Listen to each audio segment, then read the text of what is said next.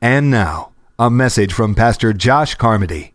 Welcome to New Covenant this morning. My name is Josh. I'm one of the pastors here at New Covenant, and so sure is good. What's up, man? Nice to see you all, and are glad you are here with us. We're glad there's some family and friends here for those getting baptized, and cool thing is you're welcome back any week. So anybody, anywhere, you're welcome back, and so thanks for coming today.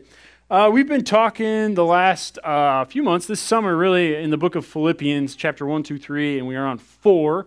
And we're talking about the peace of God. Everybody say, peace of God.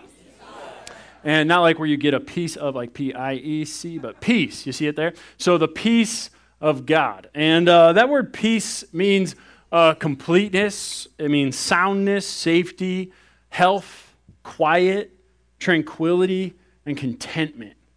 That sounds like a good thing. So the peace of God is all of those things that he gives to us. And we've been talking about how the peace of God turns you and I into peacemakers. Instead of troublemakers, we become peacemakers. That the peace of God settles our anxiety and our fears and our worries. That the peace of God guards our heart and mind and restores our joy. That was tough. That was me waiting. Restores our joy.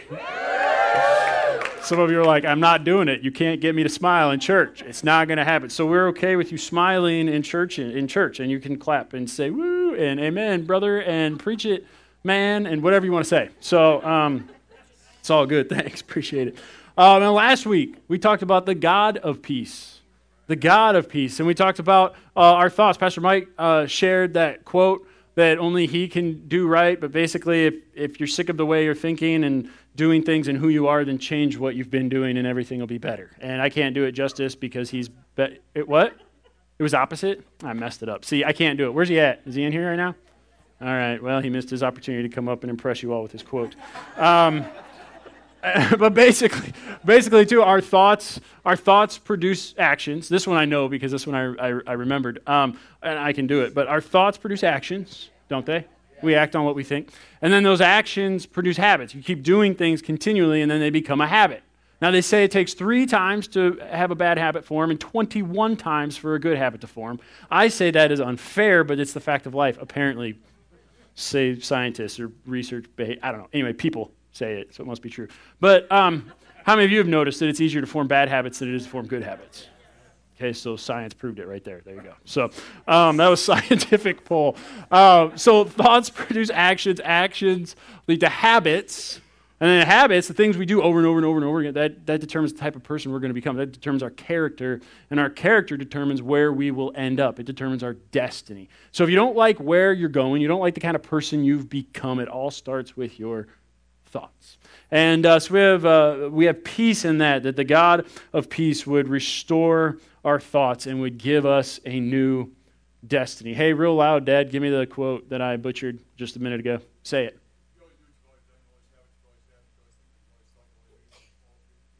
Be what you've always been.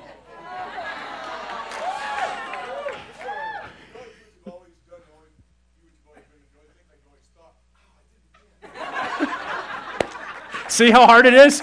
He can't even do it. Okay, I'm sorry. Anyway, he's tapping out too. But it's a good one. It's a good one.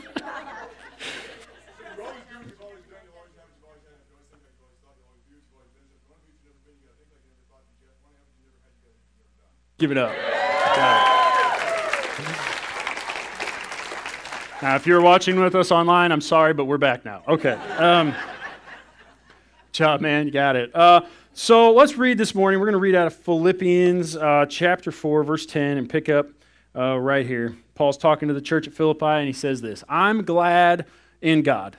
I'm far happier than you would ever guess. Happy that you're again showing such strong concern for me. Not that you ever quit praying and thinking about me. You just had no chance to show it. Actually, I don't have a sense of needing anything personally.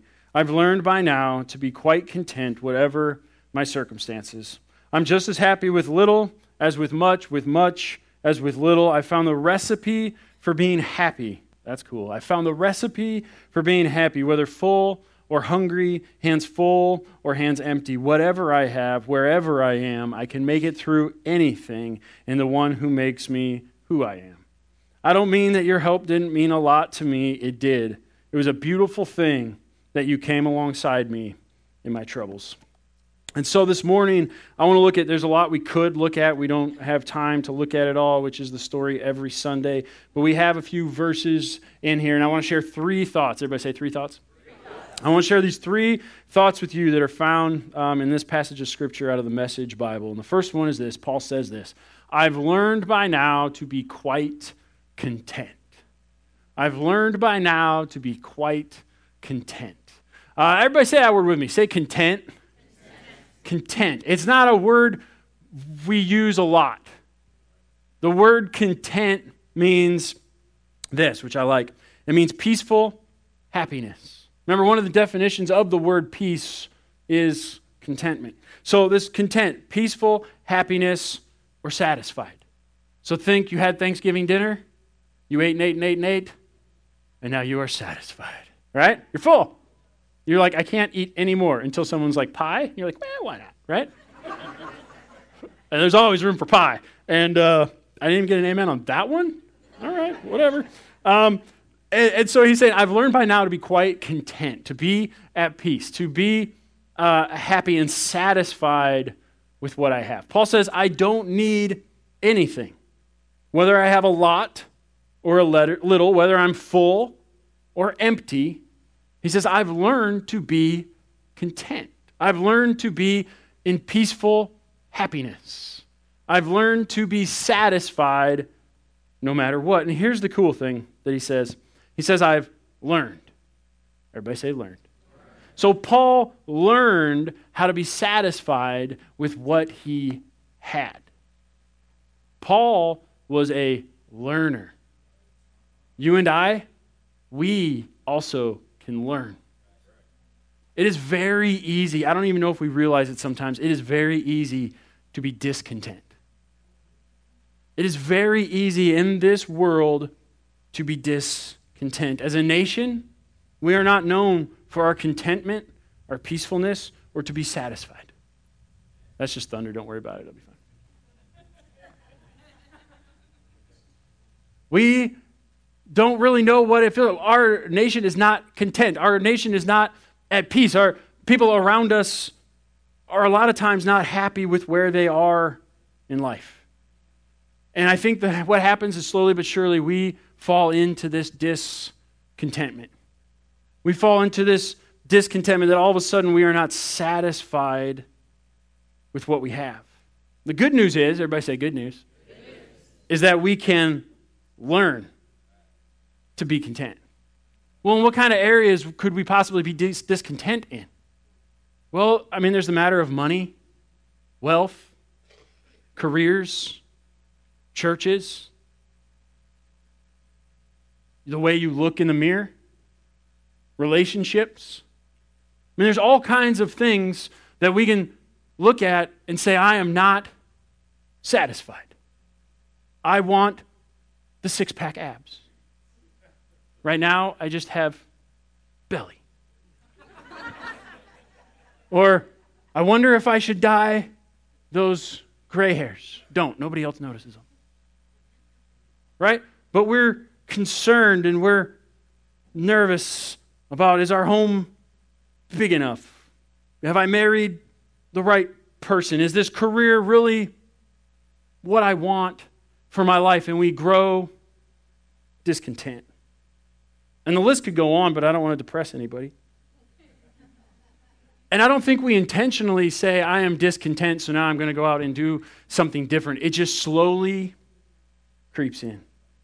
But there's good news. We can learn to be content. I want to talk for one moment, just really quickly, about one area of discontentment, and that's this idea of money and wealth. Look at 1 Timothy chapter 6. It says, a devout life does bring wealth. Sound good to anybody? But it's the rich simplicity of being yourself before God. Since we entered the world penniless and will leave it penniless, if we have bread on the table and shoes on our feet, that's enough. But if it's only money these leaders are after, they'll self-destruct in no time. Lust for money brings trouble and nothing but trouble. Going down that path, some lose their footing in the faith completely and live to regret it bitterly ever after. We've all heard of happily ever after. And they sailed off into the sunset and lived happily ever after, right? And now here's we see in 1 Timothy, Paul's writing to a young pastor, and he's saying, there are some who are so obsessed with more, gimme, consumerism, I need more, money, wealth, this, that, stuff, that they lose sight of their faith and live bitterly ever after. Lust for money, not money itself, but lust for money brings trouble and nothing but trouble. We need money. Money's a good thing. We are able to gather together here this morning because there's money. We're able to work and to provide for our families because we have jobs and there is money. Money is not bad, but this lust, this unnatural desire where I must get it at any cost to anybody else, I must have it, that is unhealthy and nothing but trouble and leads us to the path of living bitterly ever after. But I think there's one thing that we can learn. I think there's one thing that we can do of many things, and this is just my idea, and I'll read you a scripture here in a second. But I truly believe there's one thing that we can do to be at peace with our wealth, with our money. And honestly, that one thing is to be debt-free. Amen. It's okay. I don't expect it. Proverbs 22, verse 7 says this, "The poor are always ruled over by the rich. So don't borrow and put yourself under their power." So at this point, let me say this. Debt is not a sin. Mismanaging finances, we should be good stewards of what we have, but debt itself is not a sin.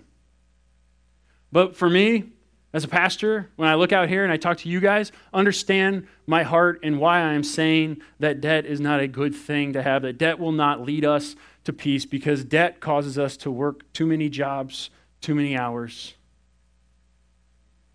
Debt causes us to live way above our means. Because if we can't afford it, we'll just borrow because we want it. Because we never really grew up and understood that sometimes in life you just have to say no. And we teach to our kids all the time, knock it off. Don't do that. No, you can't have that. But then we grow up, and there's no one to tell us no. And so we say yes to everything. And before long, we're discontent with that, and we're drowning in debt. And I have good news. You can learn to be content. You can learn to stay out of debt. No, you can't. Yes, you can. We don't have time, but it can be done. Saying no to debt means saying no to 1,000 other things. It means saying no to yourself. And it's difficult because you say, I earn it, I deserve it, I'm a good person, I want it. But you have to decide for yourself how bad you want that thing that you've grown discontent with. So good news, we have Financial Peace University. The word's right in it. And good news, you can sign up for it. It's only $50. You say, really? You're going to charge me $50? You know I'm having problems with money right now. So here's my guarantee, and First Service didn't even get this. If you sign up for that class, you pay that $50, you attend all 9 weeks, and you don't have less debt or more money in your bank account, I will give you your $50 back. I just made that up right now. That's how sure I am of this, that you will walk away with less debt or more money in your savings account or both. And if you do not, and you attended all 9 weeks and you tried, I'll be like, here's your $50 back. Okay? I said it. I have witnesses. All right? So sign up. So Paul says this. He says, I've learned the recipe for being happy. Oh, do share, Paul. I've learned the recipe for being happy. Here's what he says. Whatever I have, wherever I am, I can make it through anything in the one who makes me who I am. In another translation, it goes like this. I can do all things through Christ who gives me strength. Philippians 4:13. You heard that one before? I can do all things through Christ who strengthens me. Christ who gives me strength. He says, whatever I have, wherever I am, I can make it through anything in the one who makes me who I am. Paul's saying that no matter what I'm going through, Christ will help me through it. He gives me the peace and the strength. Paul trusts Jesus to provide strength in all circumstances. In all circumstances, Paul trusts Jesus to provide the strength that he needs to get through it. Why? Because he knows that he can get through anything because Jesus is his source. Look at what John 15 says. This is Jesus talking. He's saying, I am the vine and you are the branches. When you're joined with me and I with you, the relation intimate and organic, the harvest is sure to be abundant. Separated, you can't produce a thing. Anyone who separates from me is dead wood gathered up and thrown onto the bonfire. But if you make yourselves at home with me and my words are at home with a home in you, you can be sure that whatever you ask will be listened to and acted upon.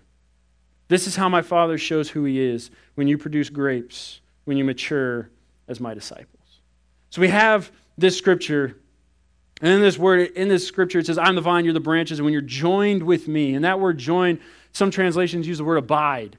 When you dwell with Jesus Christ, when you reside with him, another translation of that word is when you are present with Jesus Christ. When you are present with him, it says the relationship is intimate and organic. Here's the thing, we can make it through anything in life. I want you to understand that somebody needs this morning. You're facing something, you're struggling with something, there's something ahead of you. We can make it through anything in life as long as we are connected to Jesus. He's using this idea of a vine and branches. And so the vine is in the ground. Think of grapes. And the grapevine is in the ground and it grows up and the vine grows up and then branches come off of the vine. And what is on the end of those branches? Grapes. Right? And so he's saying, listen, in your life, I am the vine. Everything you need to produce fruit in your life, I will provide for you. All of the love and the joy and the peace and the patience and the kindness and goodness and gentleness and faithfulness and self-control that are the fruit of the Spirit, that are evidence that the Holy Spirit is in our lives. He's saying, stay connected to me because everything that you need for love and joy and peace and etc., all of that is available through me. All you have to do is stay connected to Jesus Christ. That's why Paul says, whatever I have, wherever I am, I can make it through anything in the one who makes me who I am. The branches, you and I, produce fruit in our lives, but our source, our supply comes from Jesus. So we can make it through anything in life because we are connected to him. And when we are present with Christ, when we dwell with him, when we abide in him, when we are present with Jesus, our lives produce fruit. And this scripture says that the harvest is abundant. That the harvest is abundant. And not only that, that the harvest shows this world who God is. Because you and I get to take this fruit of love. And what do? What's a tree do? An apple tree. It grows apple. But are those apples, are they for the good of that tree or are they for the good of us to enjoy? They're good for us. And the apple tree just grows the apples, and then people pick from it and eat it, and they have nutrients, and they feel better, and they're more energetic. And so you and I, we create love, joy, peace, patience in our lives, and it hangs on us, and then people meet us and get to know us. And because we're people full of love and joy and peace, now all of a sudden when they were needing peace, we offered that to them because it was a fruit that came from our life. Because we're connected to Jesus Christ who supplies everything that we need so that whatever I am and wherever I am, I can make it through anything in the one who makes me who I am. We can do all things through Christ who gives us strength. You and I are the hope of the world. Amen? Not because of who we are, but because of Christ on the inside of us. Separated, we produce nothing. But when our lives produce fruit, the Father shows this world who he is. Here's the truth. You and I, we have something to offer other people. Far too long, the church has offered judgment and criticism, and we got to stop. The fruit that we want to offer this world is love and joy and peace and patience, Those are the kind of things that we as a church, those are the kind of things that we as a Christian want to be known for. We want to be known for the love that we have, not for the hate that we have towards a certain group that doesn't look, act, or think like us. We want people to feel loved, and we have something to offer everyone. Amen? And finally, Paul says this, it was a beautiful thing. Everybody say, beautiful thing. It was a beautiful thing that you came alongside me in my troubles. It was a beautiful thing that you came alongside me in my troubles. When Paul had troubles, he had trouble. He started churches. He did mission work. He was beaten. He was shipwrecked. Rocks were thrown. They tried to kill him a whole bunch. Paul went through some things. And he said, in all my troubles, you came alongside me. He goes on to say, we're going to talk about it in the next couple of weeks, he talks on to say about how the church at Philippi was so generous and giving him offerings and money and supported him in the work that God had called him to do. But not only that, they were praying for him. And they were encouraging and supporting him in their prayers. And he says, man, it is beautiful when we walk side by side with people in their troubles. And I have something to say about that this morning, that while it's beautiful when we walk with others, it's pretty ugly when we don't. While it's beautiful when we walk with other people and help them, it gets kind of ugly if we don't. If we decide that we're not going to walk with others when they're having trouble, if we decide that our needs and the things that we're going through is more important than what someone else is currently going through. I'll give you an example. I'd like to think and I believe that our church is one where people find love and acceptance, amen? Where you feel welcome just as you are. We say it, no matter who you are, no matter what you've done, we love and accept you for who you are. And we mean it, and we believe it, and we do our level best to practice it on a daily basis. The staff, the leaders, and those of you that make up the church, all of us, don't we do that? Isn't that something that we all strive to do? I had a conversation with someone I hadn't seen in a while, and we decided to meet up and talk recently, and talking with this individual, and hadn't seen him in church and hadn't seen him around, and just kind of seeing what was going on. And months back, a long time ago, there was a time in their life where there's just a bunch of things coming at them. 10, 15, just all these different things, all these different sources. It seemed like it was a perfect storm, that there was absolutely nothing else that could get any worse because everything was just piling up and things were beginning to fall apart and they couldn't keep their head above water. Anybody ever felt like that? And they reached out to their church family a couple times. And while we weren't rude or disrespectful, we kind of pushed them aside. Didn't really have much to offer. Maybe didn't completely understand the scenario. And just kind of gently nudged them to the side. And this hurt them. Because at a time where they were looking for somebody to walk with them in a time of trouble, they looked to us, and we didn't quite get it right. And as you can imagine, there's some hurt there. And it brought up all of the other churches in the past that had done similar things, or all the other people who had done similar things, or how there was nobody that ever is there for me. And I felt bad. And I looked that person in the eye and I said, I am sorry. I'm sorry. Will you forgive me? And they did. So it's probably not even as big of a deal as I think. But at a time when we needed you the most, it felt like no one was there. I apologized again. And said, please know that if there's ever anything that you need, I'm here for you. And I didn't mean it just because it's like that's the right thing. I didn't say it because it's like that's the right thing. I meant it. Like if there's something that you need, I'm here for you. It was a good conversation. I feel like it went well, and I don't know what the end result will be. But when we get this right, it's a beautiful thing, and when we get it wrong, it's not. It causes hurt and offense. And I didn't even know about it. Happened a long time ago. I had no idea. But it was on us to make it right. None of us get it right all the time. None of us. It's like, well, the church. No. Well, Josh, you get it. No. That's my wife. She'll tell you. We all get it wrong. Unintentionally. We need to walk with people in their troubles. Together we stand. Together we stand. Look at what it says in Acts 4. The whole congregation of believers was united as one heart, one mind.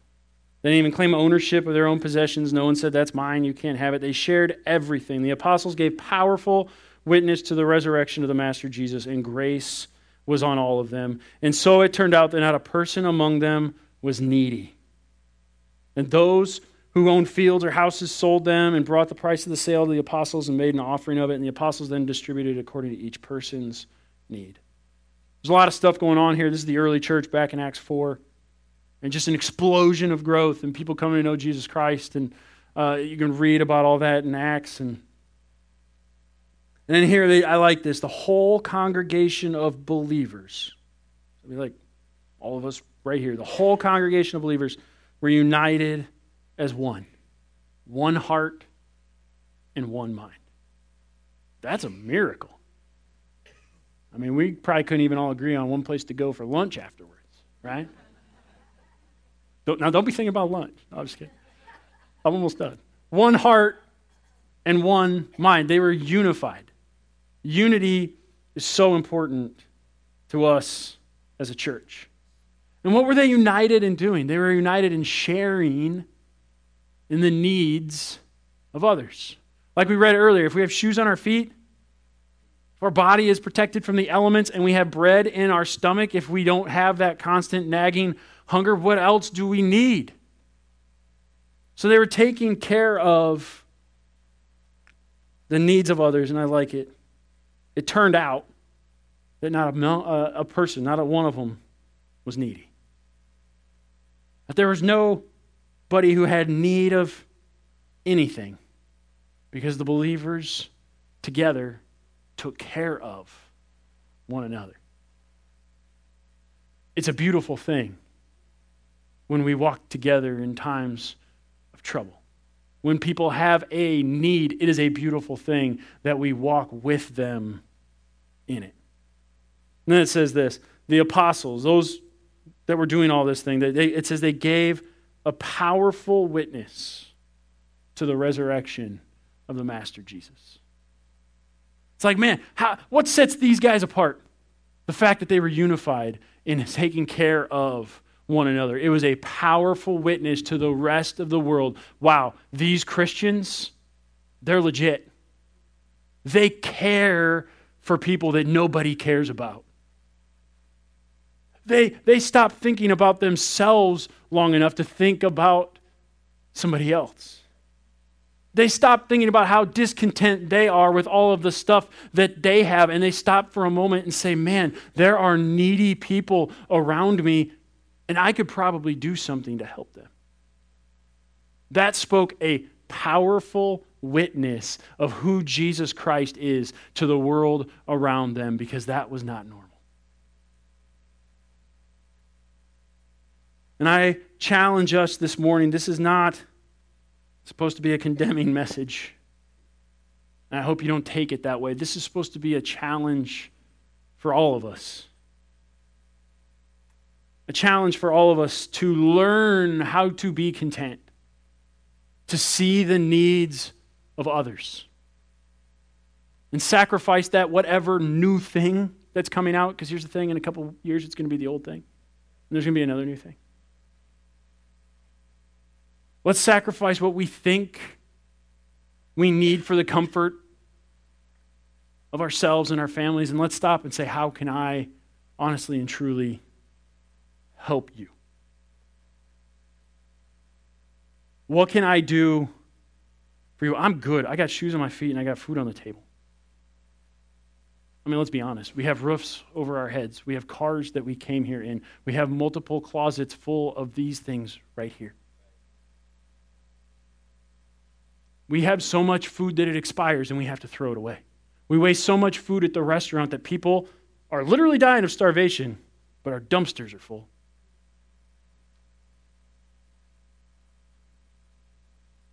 I'm not saying this stuff has to be grandiose. I remember my wife and I, someone was kind of preaching on these lines. We went to a church up in Minneapolis, and they had a guest speaker, and guest speakers can get away with this stuff. But they were talking about some of these things, and he said he was talking about fostering and how their life has been inconvenienced with fostering and adoption and just some different things going on. And he's talking about these grandiose ways that we could change the world and look less on ourselves and focus less on us and focus more on others. And he made this statement. He's like, we could sell our houses, buy two, and give one away. I'm not saying you should do that, but I'm telling you that hit me and it struck something on the inside of me. That's radical. That's the early church that I just read about. There was no one needy among them. And it's something for us to think about, but go back if you're like, Josh, that's too much for me. Fine, go back to the fast food or the food thing. We're throwing food away. We let stuff expire. Get that into the hands of somebody who could use it and need it, if it's just going to go bad and be tossed. Do we want to be a powerful witness of the resurrection of Jesus Christ? I mean, do we want to be powerful witnesses of the resurrection of Jesus Christ, that he is alive and well, and that there is love that flows through us? Then we should pay attention to the needs of others. Yeah, but that's inconvenient. I'm sorry. It's kind of the walk that we've said that we'd live. Pastor Mike said it all the time. I'm here to comfort the afflicted and afflict the comfortable. So after today's message, you'll know which camp you fit into. If you feel afflicted, you've been a little comfortable. If you feel comforted, then hey, you've been afflicted. Do we want to be powerful witnesses of the resurrection of Jesus? Then let's be united with those around us. Let's help the needy. Let's do something for one person. Even if we can't do it for everybody, who can we do something for? Who's that one person? Do something for one that you can't do for everyone. And don't ever expect to be repaid. Well, I'll do that when someone does something for me. No. You do it first. And second and third and fourth and fifth. And I don't know if you'll ever get repaid. But as we learned earlier, our reward is not here, it is in heaven. Right? And we don't do it for fame or recognition or because it's the cool and popular thing to do, because chances are it's not going to be either one of those things. But if we're seriously connected to Jesus Christ and his love flows through us and we have love and joy and peace and patience, that is not for us, that is for us to give to the world around us. And so my encouragement, my challenge to you today is to learn to be content and pay attention to the needs of others. For more information on New Covenant, contact us at 3318 5th Avenue South, Fort Dodge, Iowa, 50501. Or you can call us at 515-955-6222.